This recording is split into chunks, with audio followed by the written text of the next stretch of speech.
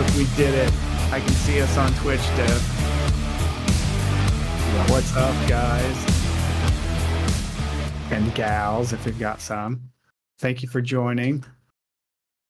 As you might be able to notice in the lower left-hand corner of your screen, Danny is not there anymore.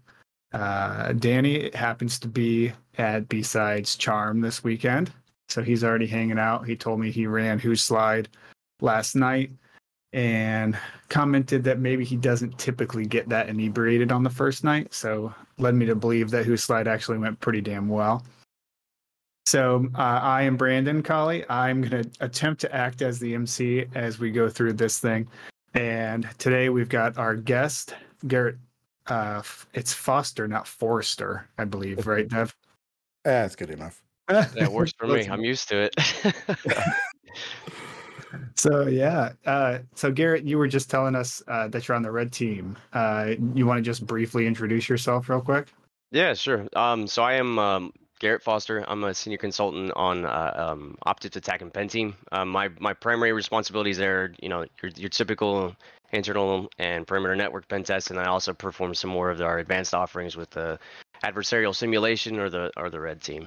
Been there for coming up on 2 years now. So nice. Congratulations. And Brandon, thanks. Why don't you tell them the real truth? We actually took a vote and people voted Danny off the island, unfortunately. That's why he's not here to host the show. So Danny, if you're out there watching this, sorry, man. They fixed it. So long, Danny. Yeah, good luck getting back. Your plane tickets have been revoked, and so we'll see you when we see you. Oh man, no, I don't. Danny's not in chat. Otherwise, he'd have said something by now. We may get a Jake in chat though. So our other co-host, Jake Hildreth, is also on his way to the airport probably right now, or possibly sitting in a line to get on an airplane. He said there's in-flight Wi-Fi, so he may grace us with his presence. I dared him to say the word bomb on the plane, but let's see if he's actually going to do it. No, Jake's got to get there first, man. So Jake's talking at Charm with our other one of our other coworkers, Jim. They're doing we did a test run of it yesterday, and I thought it was hilarious. So if you're going to be at Charm, check that out. They're doing a talk on DNS and Active Directory. The marriage of Active Directory and DNS. Yeah, they're getting married, or they got married. So I guess they're calling it the 23rd anniversary. But yeah, so enough about them though, right? So Garrett and I don't even remember when or how I first met you, but we happened to follow each other on Twitter, and then we started being in similar places. So Garrett talked on the Red Siege Wednesday offensive about a month ago, 2 or 3 weeks ago. And one of the questions was asked of kind of what's next? And Garrett's like, SCCM. And then we got digging into that. And so I asked him if he wanted to come on, and we kind of talked a little bit about what to talk about. And he's like, well, I've been all in on this SCCM stuff. So I'll let you kind of lead it off with some of the things that you had told me about using it on a recent assessment.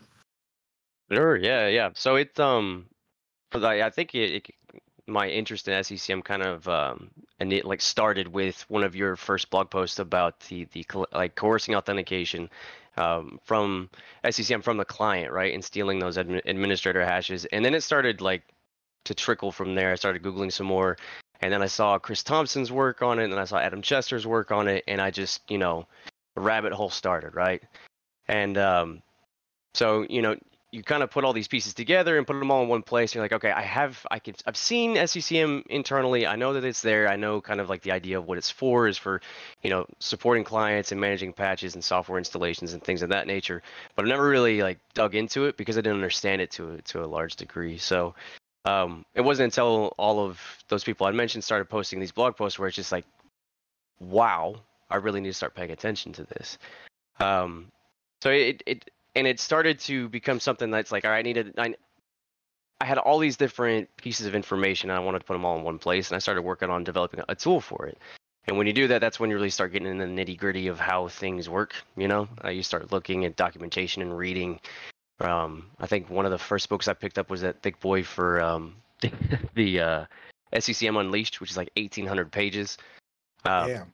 Yeah, it's a big one. I'm glad I got it on my iPad instead of the actual paper. But And that book just lists all of the log files. It's right, just that's it. log Yeah, files and their location. no, and it's because it's SCCM's a beefy boy. Like it's a tough thing to manage. If you go and start looking on job postings, there's actual like SCCM administrators. It's an entire career path. It's just to be able to manage that, to build out the infrastructure, to build out the hierarchy for it. You have to be experienced and have a lot of knowledge in it. So, from an attacker perspective, when you think of something that it is that large and that scale, there's always going to be something that goes wrong. There's always going to be corners cut, things to make it a little bit easier. So on a recent engagement, it was, I had all this knowledge of it, and it's like, okay, let's see if we can put this into reality, right? A lot of it was I focused on Chris's article for the site server takeover primitive. And to kind of like give you a TLDR of that is basically the site server itself will have local administrator on endpoints that have the SMS provider role installed, distribution point provider role installed, but it also will have SQL admin on its corresponding database. So you can either have it co-hosted on the site server itself and just have a massive amount of resources dedicated to that host, or you can have the database remote. You can have it elsewhere. And there's situations where you're designing this hierarchy where you need to have that consideration, where if you want it hosted locally, you're going to have some limitations on it. You're not going to be able to, for instance, cluster it. You're not going to be able to create some high availability around it. So if that is something that you want, you're going to want to have it out in a remote site so that you can have that cluster. So essentially go ahead, please. Not to interrupt you. Can we just, so I'm not familiar with SCCM too much. I know I've seen the job postings, I've seen people do it. I don't really know much about that area. Can you just give us like an intro or a kind of beginner's guide into what it is and what it Honestly, does? Brandon might be best to answer that because you were an administrator for it for years, right?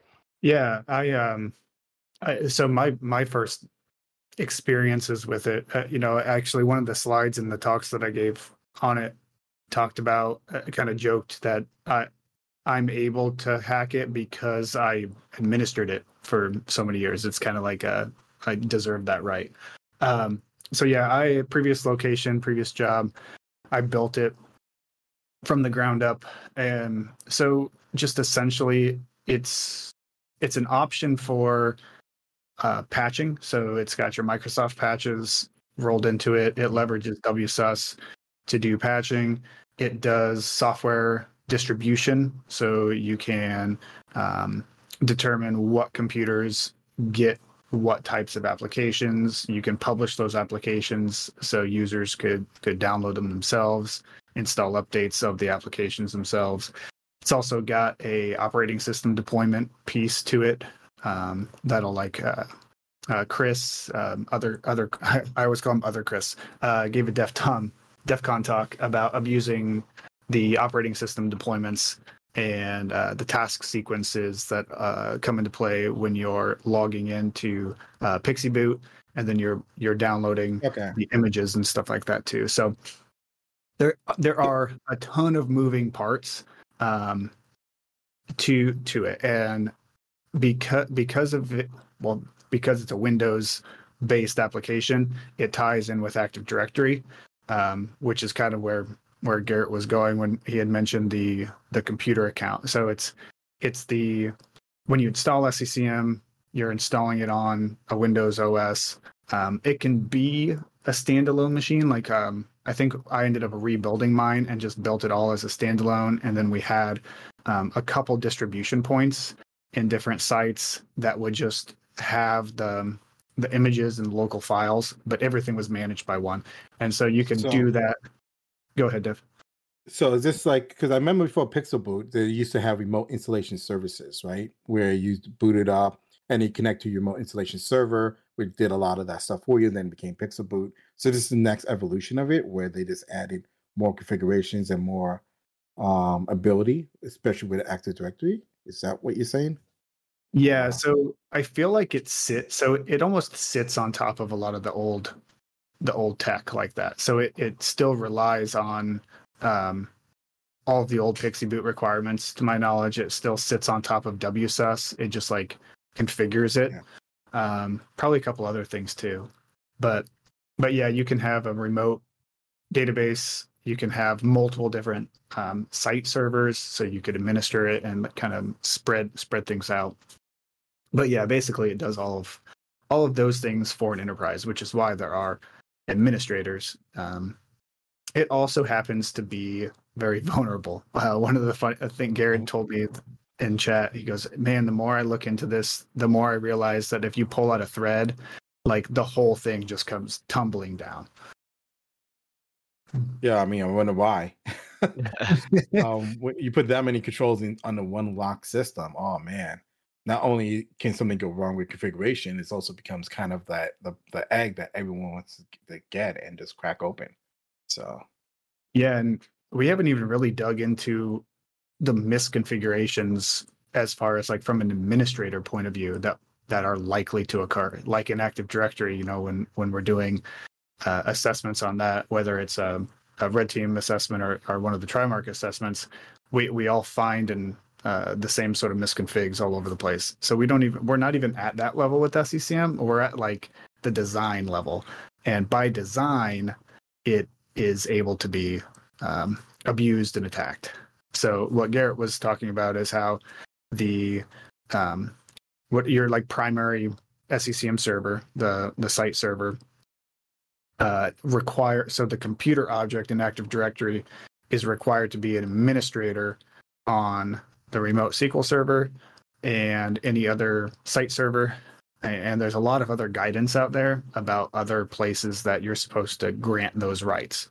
And so I'll let Garrett take it from there and explain why it's bad to allow a computer account administrative access in your Active Directory.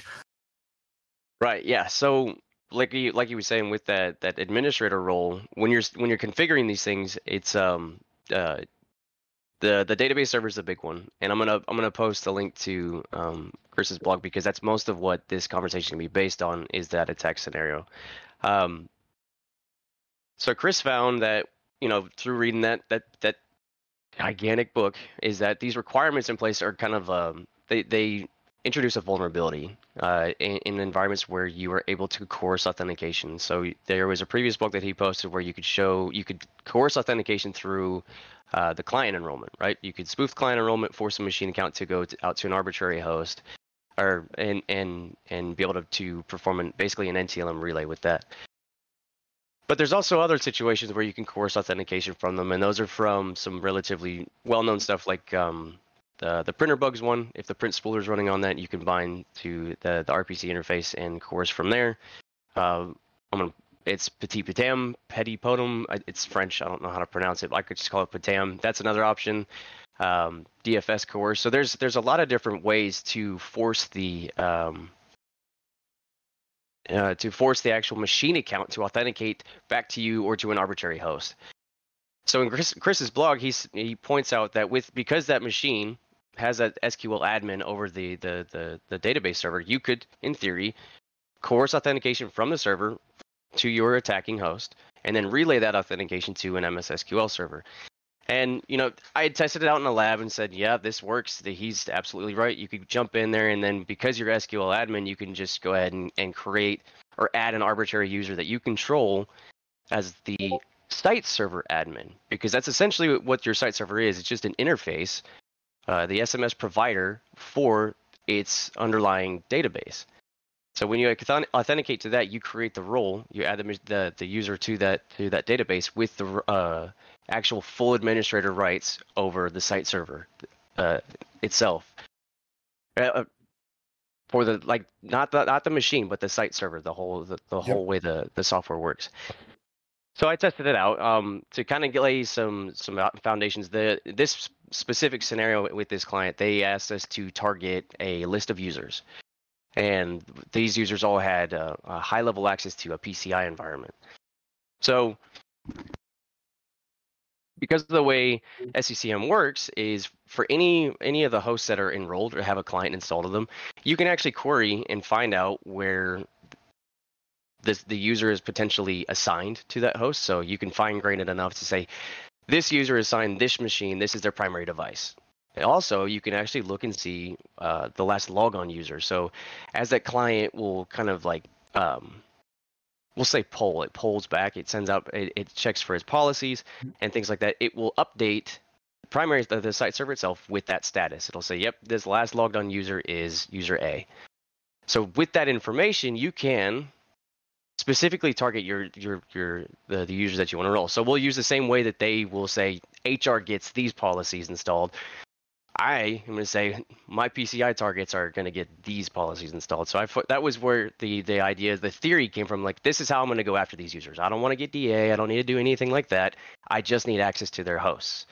And SCCM is a great avenue to perform that. So using a tool that I was working on, basically I enumerated the environment to see if SCCM was first installed. It was. I profiled all the assets that I could pull from Active Directory and determined where their site servers were.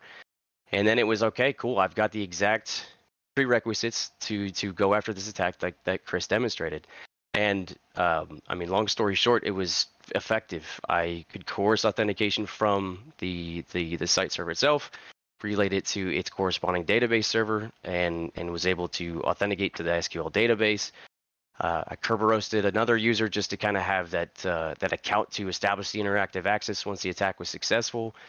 Added them as the role for the administrator account, and I was off to the races at that point. I've got access to SCCM. I can perform kind of these operations remotely using the tool that Chris developed with Sharp SCCM, and kind of have my way with things.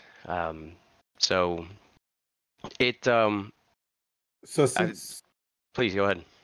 So since like it sounds like the SQL Server is kind of tethered or really connected to it, Mm-hmm. how much of the SQL Server exploits out there is actually is the system vulnerable to?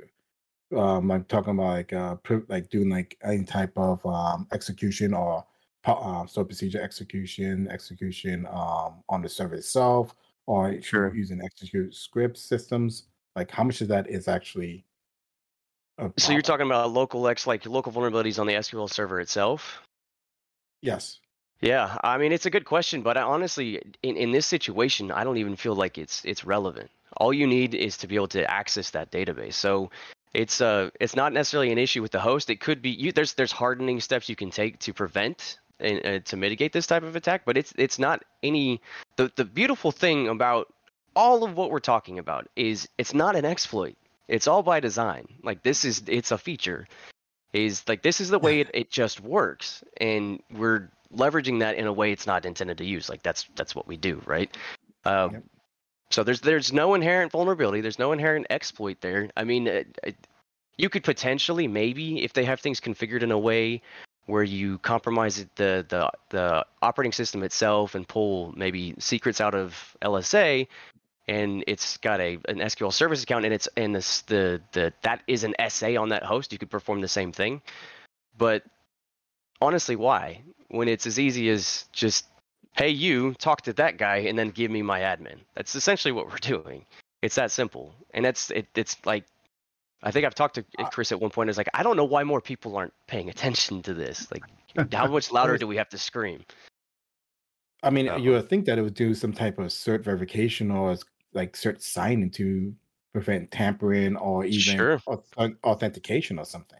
So like EAP, authentication protection, that is an option to do.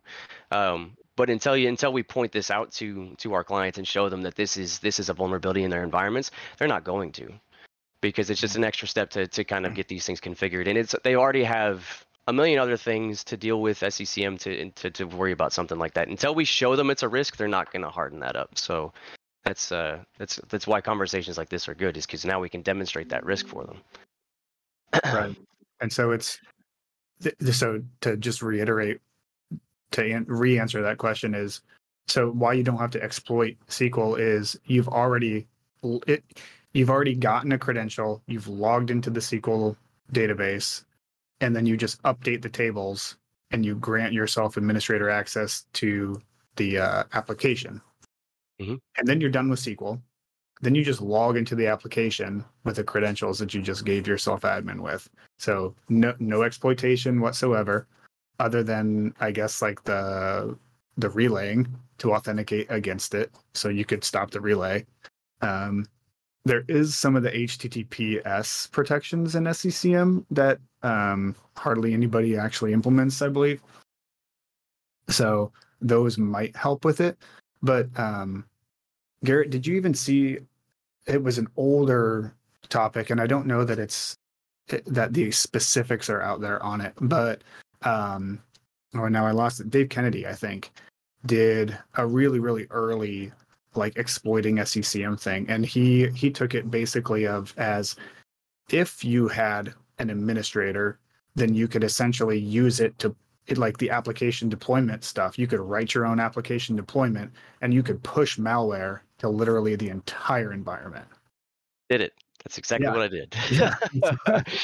So that was kind of where things were like. As soon as I had that administrator role on that site server, I just hopped on and then I started playing, moonlighting as an SCCM admin. It's like, okay, cool. Let me find all my targets, and then you can isolate specific devices or users into what's called a collection. So I just queried the database to find out where my target users were logging into. And then I create a new, and devices can be members of multiple collections. So this is not going to have any kind of adverse effect if you were to do so. I just create a new collection. I literally named the targets because I'm not evasive in any way. I was trying to be noisy so that they would catch me and see something. Just named the targets, dropped all my stuff in there, and then it was off to the races at that point. So when you're actually using the software itself, you can install applications like you had mentioned. You can run scripts, you can handle the patching, and you can kind of do these on demand, right? The scripts are pretty cool because you can just create the PowerShell script, run it, and then as it, you can force the client to check back in and run whatever script, and then it'll actually feed the results of that script back to you, which is very similar to something that we all use with like C2 frameworks, right? Is Exactly. you'll issue a command, it'll pull, it'll call back, give me that data, let me run it, let me send you the data back.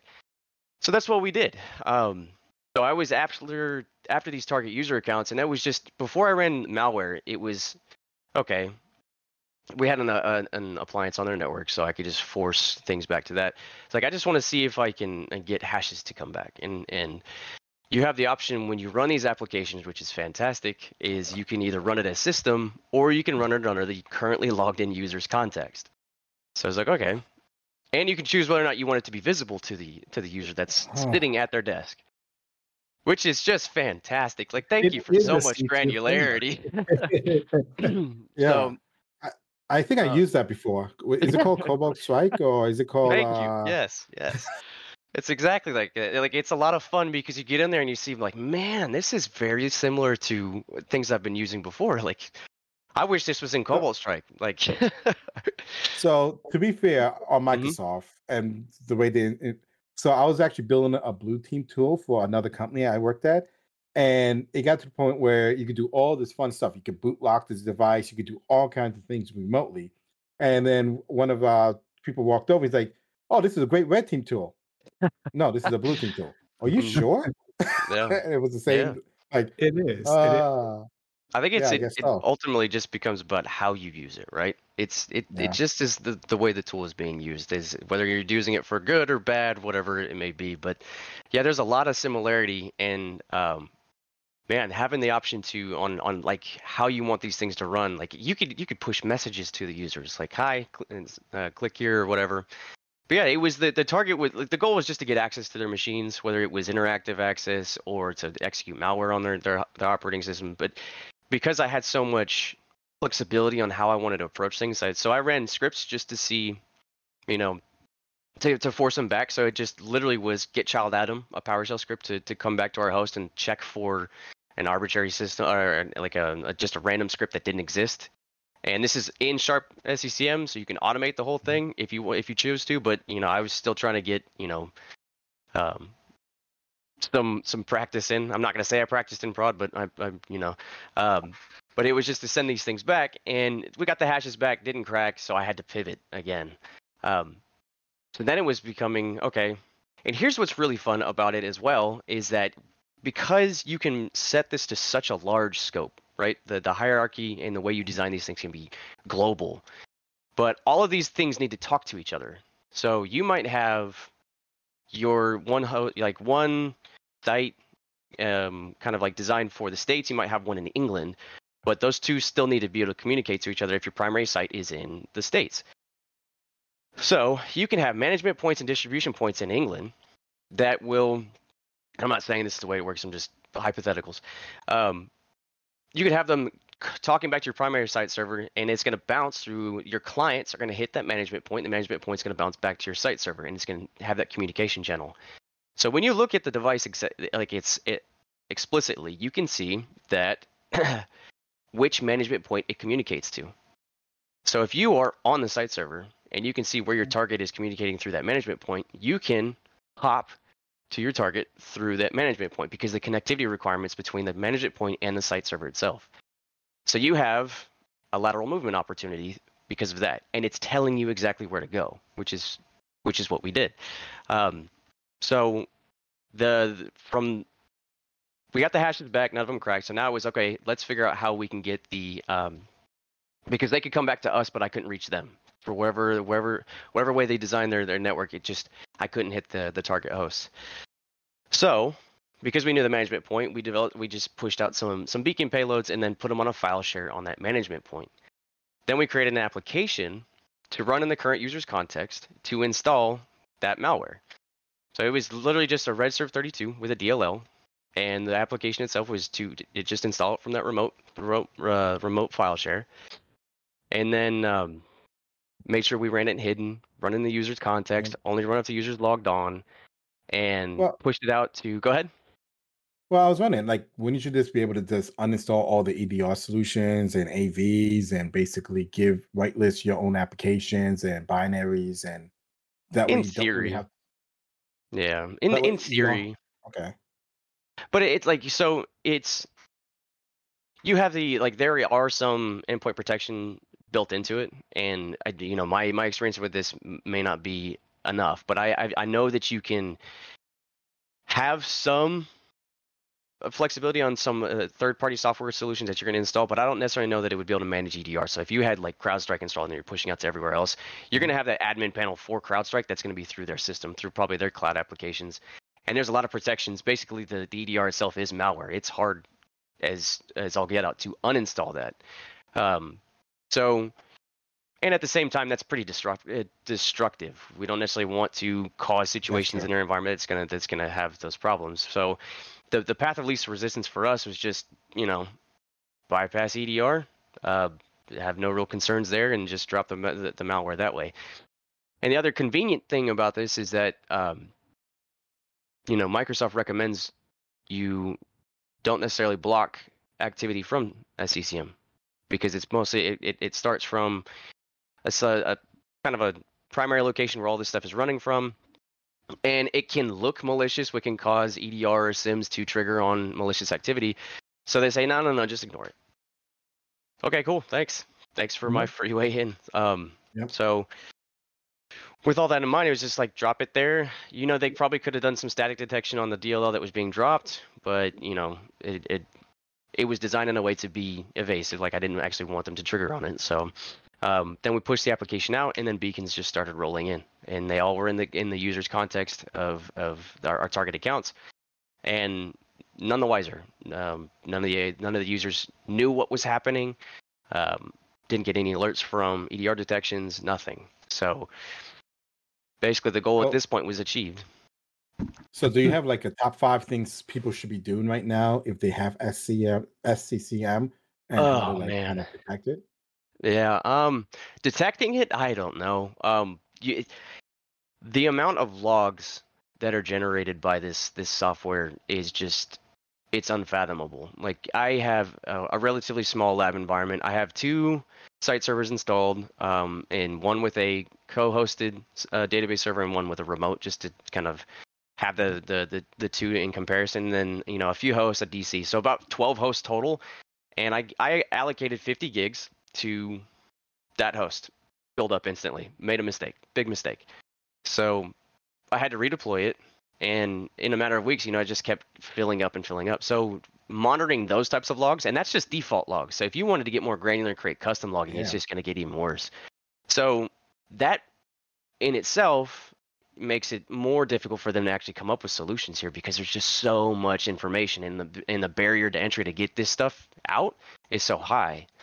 There Is it are all? Go Is ahead. the logs all running under the same event ID or something? Like you can't filter through? No, it's hard to explain. Like when you actually get into, because there's an entire tab just dedicated to monitoring and reporting, and because part of what you want with this solution for the administrators is for them to know kind of before the user knows that things aren't going right. If you push out a patch, Microsoft push out a patch, you go through your change management process, you approve this patch and you push it out, you're going to get results. You're going to say whether or not it was successful, failed, partially successful, all this, and it does that for everything. So Damn. every patch, every piece of software you install, Pixie boot deployments, all of those things are monitored and logged, and then you can actually create those reports from them. So there is a lot of features, and it makes sense why people like using this application. But at the same time, creating custom stuff for it is just incredibly difficult. There's blogs dedicated to managing this. If you go to the subreddit for SCCM, it's just like a war zone. I can't figure out this problem, and everyone's chiming in on it. So my mercy goes out to them. I'm really glad that's not my job. Me too. So the standard installation, from what I'm understanding, is by default it is, is vulnerable to all kinds of different attack vectors. I mean, has anyone pushed Microsoft to go like, hey, you need to secure this out the gate, or at least limit the access that all damage they could do? I mean, I'm sure. You don't usually hear from people that have let Microsoft know that there's a bug and they didn't acknowledge it. You don't really typically hear about those. I know that Chris has mentioned a couple things to them. Brandon has got a CV out of an issue where you could force them to authenticate with NTLM rather than Kerberos. And so there have been attempts made to tell them, hey guys, this isn't bad, this isn't good. There's a lot of problems associated with it. Microsoft's pretty much their standing on this seems to be, yeah, it's insecure by default, but we give you the option to harden it. So that's your problem, not ours. So that's their stance. this week's a Red Forest all over again. Mm-hmm. Oh God, Red Force, please, Jesus! No one does it because again, it's so hard to set up and actually use. So yeah.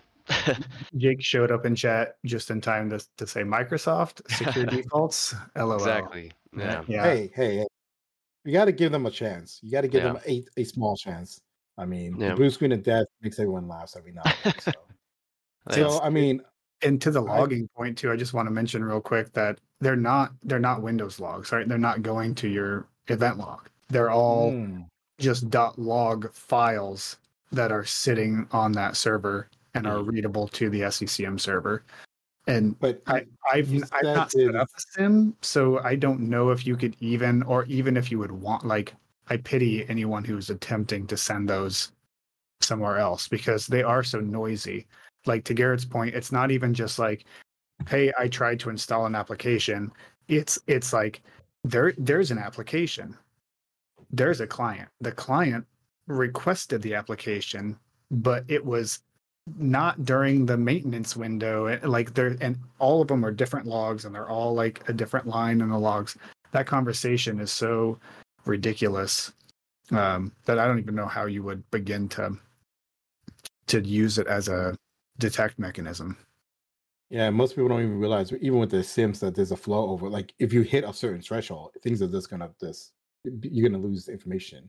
Right. But I thought you said there was sensitive data in the logs, and yet they're just writing it to the files, or is it not worry about sensitive data? Not necessarily sensitive data. Most of it is all about like result.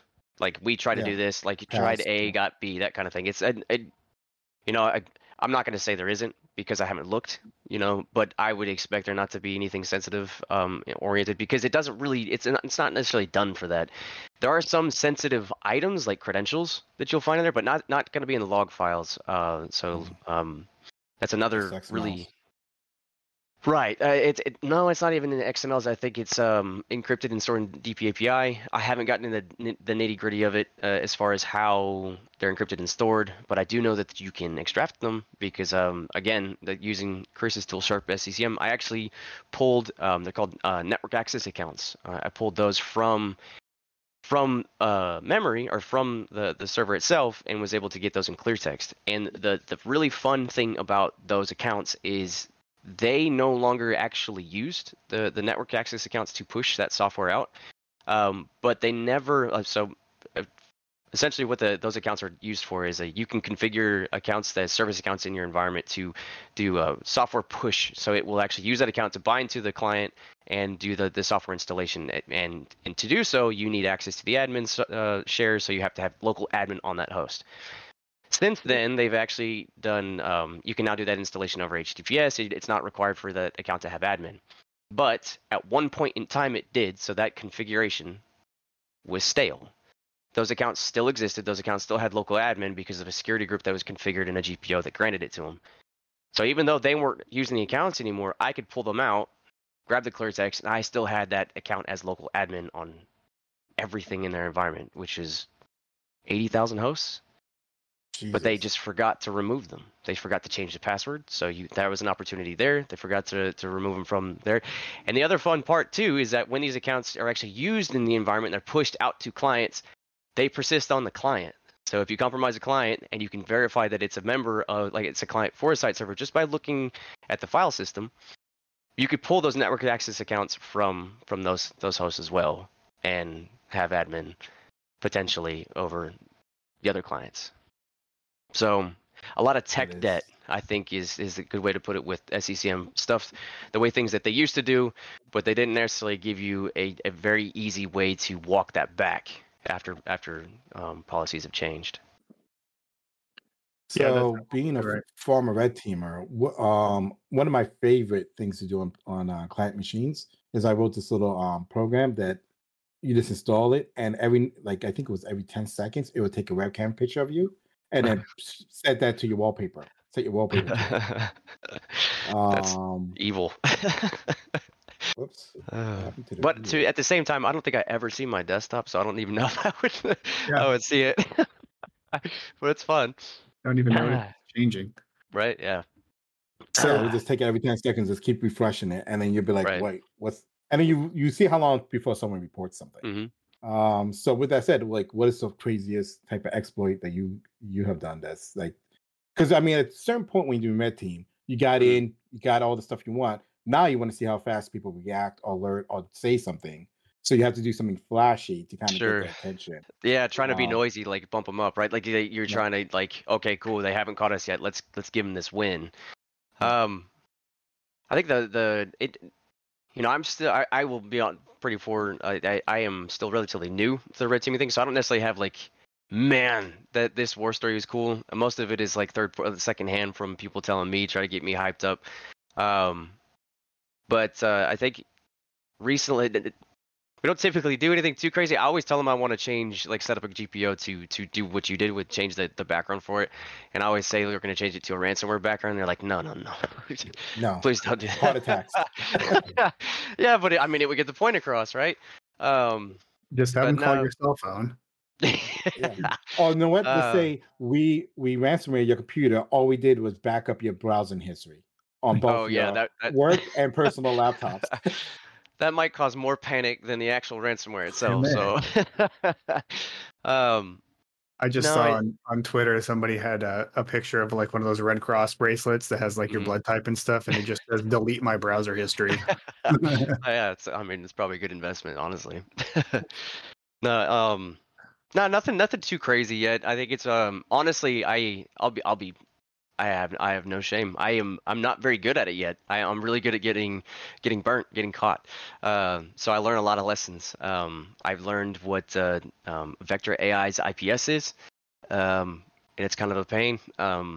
Some of my payload delivery strategies haven't been the greatest. Just packing some stuff in ISO files that just get caught right away. But no, it's I'll say I'm a red team baby. How about that? More pen test oriented, less red team. But I am on the red team, so I'm gonna claim it.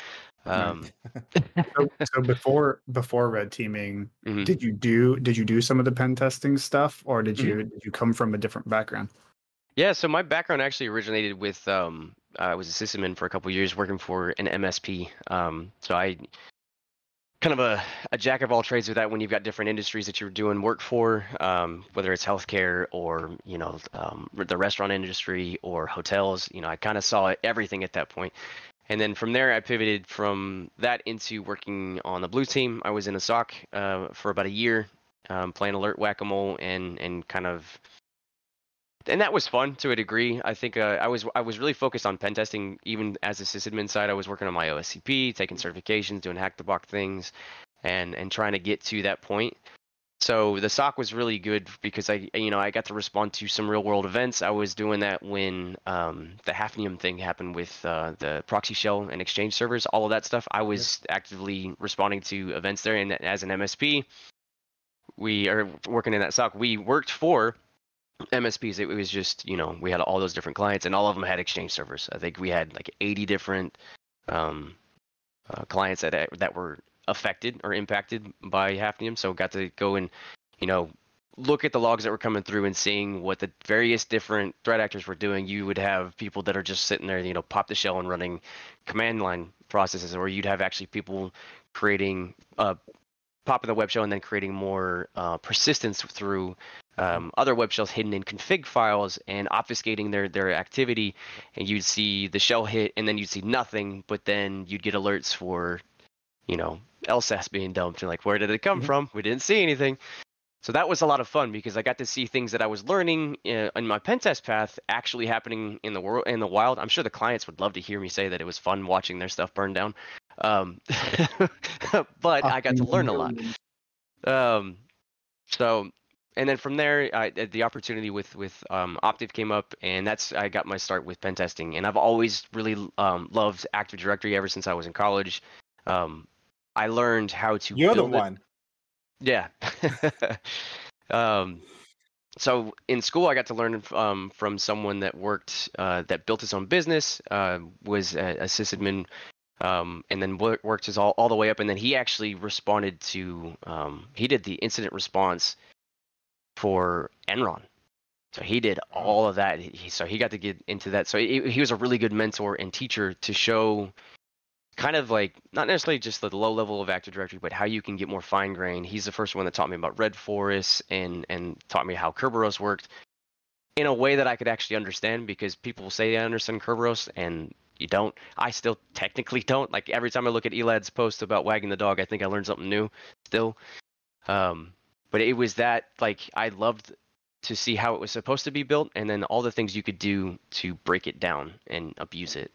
And like one of my friends says that Active Directory is their favorite pen testing framework, and I think that's a really good way to put it because it really feels that way sometimes. So yeah, anything AD, I just obsess over it. It's I really like to poke holes into it.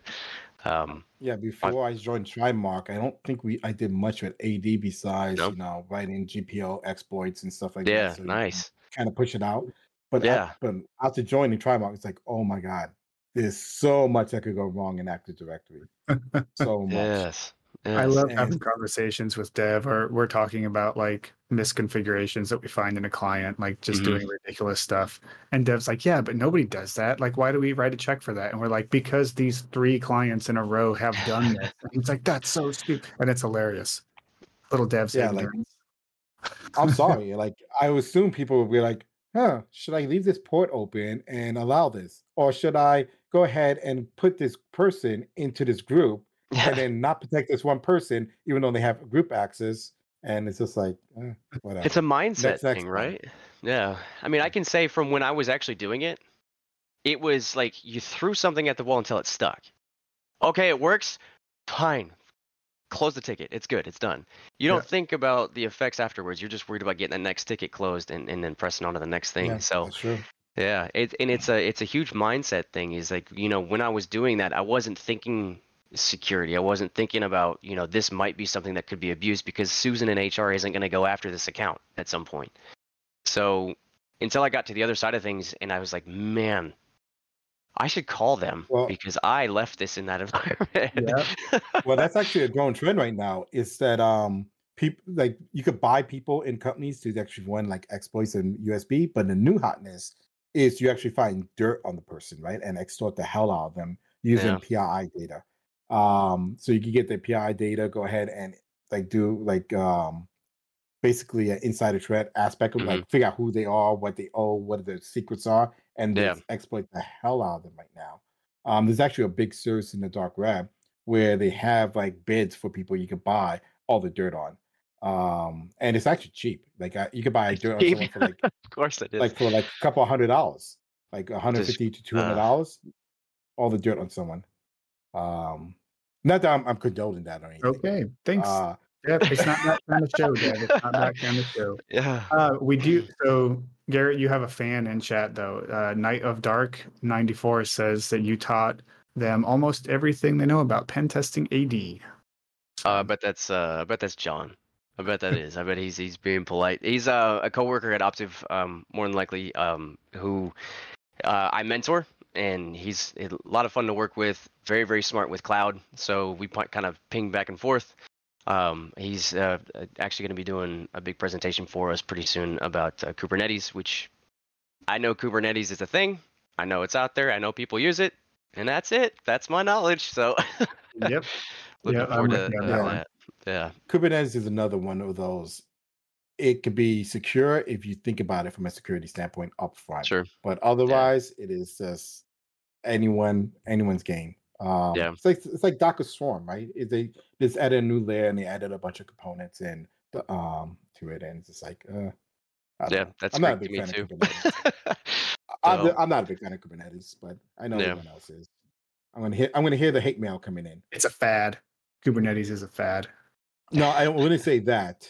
I think they overcomplicate it for overcomplicate sake. But I get the gist of it. So, what is your favorite or what's your favorite and worst moment as a pen tester or red teamer so far? Like, what's the one thing you love and hate about it? I hate about pen testing. Oh, reporting. So I think that's the easy one.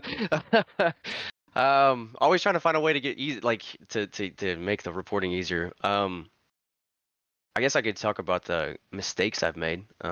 Because we all do it at some point. It's probably good for people that are interested in getting into this, that are afraid of it.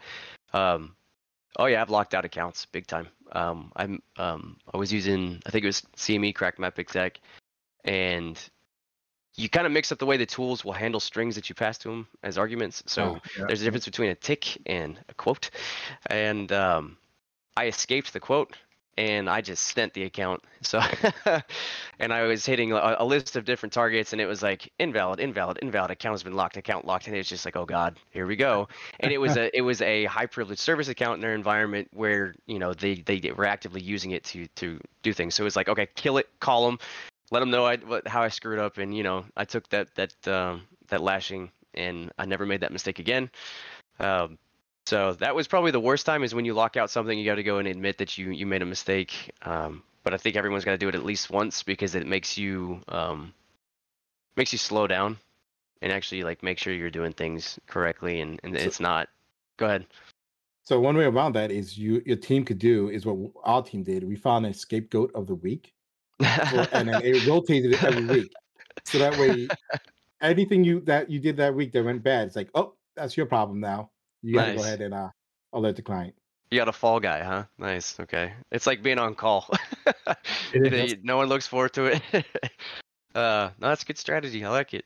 I think I just showed a bunch of students earlier this week Crack Map Exec at the old university I worked for, and I preface it with like, this is how you lock it out. And one of my old coworkers was there, and he's like just sweating. I'm like, he's like, you just showed people how they could literally lock out every single one of our accounts. And I was like, Yeah, but it's that easy. Yeah. But Like it's you called a should have denial. a yeah, but you should have like a time limit and stuff where it goes back and becomes self healing. Like no, none of that. But yeah, I mean, yeah, your account lockout recovery, it's going to be 30 minutes. So what's a big deal? What's 30-minute Yeah. outage?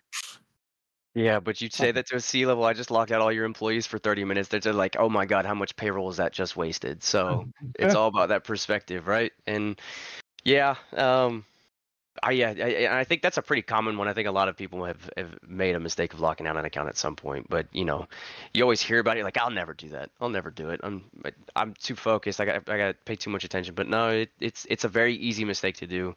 I'm just lucky that it was only one account. So, but yeah, that was that. So far, that's the worst thing. But good things. Like I have a lot of fun with the research side of things. And it's anytime there's something like this, like why did that work that way? That shouldn't have done that. Okay, let's pull that thread and like, oh, okay, let's keep going. Then all of a sudden the whole sweater's just a mess, right? The pre-2K stuff that I think Brandon mentioned that I was on the Red Siege call. That has been probably one of the highlights of my kind of short career so far is working from that. And I make a joke all the time that none of my ideas are original. I always find some post that someone has sent up somewhere, and I just keep pulling on it to find worse things. And that was what Oddvard found, where those accounts are configured in an insecure way. And I just wanted to know why. Why is it happening? Why is this 20-year-old thing so persistent? And I kept digging, and I ended up being, a pretty cool scenario. And I ended up. That's what got me started in coding. Is I need to automate this. Let me write it, force myself to learn Python. And I did. And the first iteration of it was awful, but it forced me to learn and to grow into coding in that language. So, and that's what I would always been told is like, you'll start coding when there's a need, like when you need a specific thing to work for your situation. And that's what happened. And it ended up being something I've shared out with people and gotten good feedback on. So that's been probably the most rewarding so far. And Python is an amazing language, so you just fell in love at first sight, right? It's so easy because it's so lenient. I think that's why I like it. I was starting to, yes, yeah. I mean it's been around so long, and it's so ingrained in our industry that if there's a need for something, the library is probably out there somewhere, and you can just pull that down, and someone's already done the legwork for you.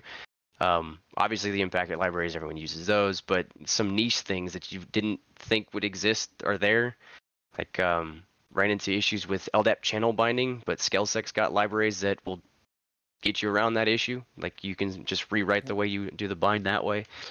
But yeah, and then like Rust, I've been learning Rust because our engineer. Sorry to hear that.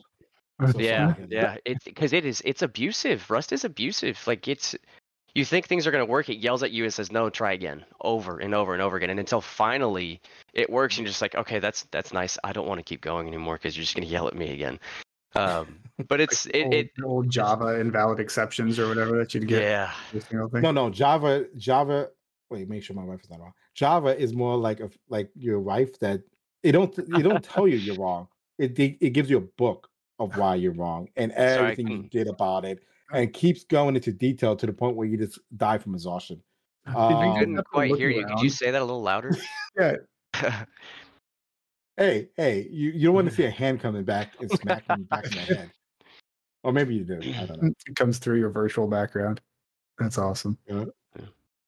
But I mean, yeah, I definitely do not like Rust or Java. I think those two languages should just be dead. But yeah, Rust is not dead. Opinion. I'm sorry. I appreciate your opinion, and I do, but Rust it's booming. Maybe it's a new hotness, new trend, but I could say from personal experience in seeing it being developed that there's a lot of it's warranted to kind of learn on it, to learn things, because the way Rust is compiled, a lot of these EDRs can't really make some things go. Sure, you're right. But if it worked with Go for so long, the same can be said for it to work for Rust for X amount of time as well, until they pivot and start and it can actually detect things. I mean, Microsoft is integrating Rust into the kernel. They're going to be rewriting some of their code base in the kernel in Rust. So,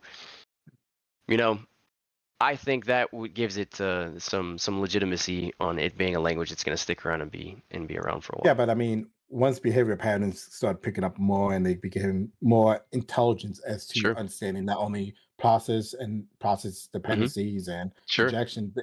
I mean, then it don't matter about obfuscation or your DLL because they're not going to be doing static binary analysis. You're right. And then I can't argue with that. But it's always that cat and mouse game, right? But for now, we're going to be winning because we're ahead of that. And people are they're developing these tools, and they are open sourcing it, so they're giving them a chance and opportunity to create the detections. But I feel like it's going to be the same way that Go was early on when people start writing malware in Go, and they'll catch up, but that gap is going to make us effective with it until they do. I guess. Yeah. That's fair. That's fair. I'm still a Python fan. Right. No, yeah, I love Python. Trust me, I am gonna die on that hill. But- I'm constantly getting in fights at work about it because people don't like the dependency hells that you run into. But it's just like virtual environments, man. It's fine. Don't it's that easy. But can we all agree that none of us likes Ruby on Rails? Can we all agree on that? That's awful. I do not like Ruby. Yeah, Metasploit, get your act together. Get off of Ruby on Rails. God damn it. Yeah. All right, we got 5 minutes left. I guess we're gonna do the go around the room kind of thing. Look at that. Yeah, we have a short room. So why don't you start, Dev? I don't know much about SCCM besides that it sounds like it sucks and you shouldn't be using it. So go ahead and get out those USBs and if they still have CDs, I don't know if CDs are still a thing anymore. Get those out and start installing manually because apparently it sucks. All right, hey, Brandon. Yeah. So one brief thing we didn't really touch on as far as SCCM goes is we recommend not adding your domain controllers to the same SCCM instance, because if it's this easy to get access to SCCM, then that means that access is translated into your domain controllers. So so protect that. Gary?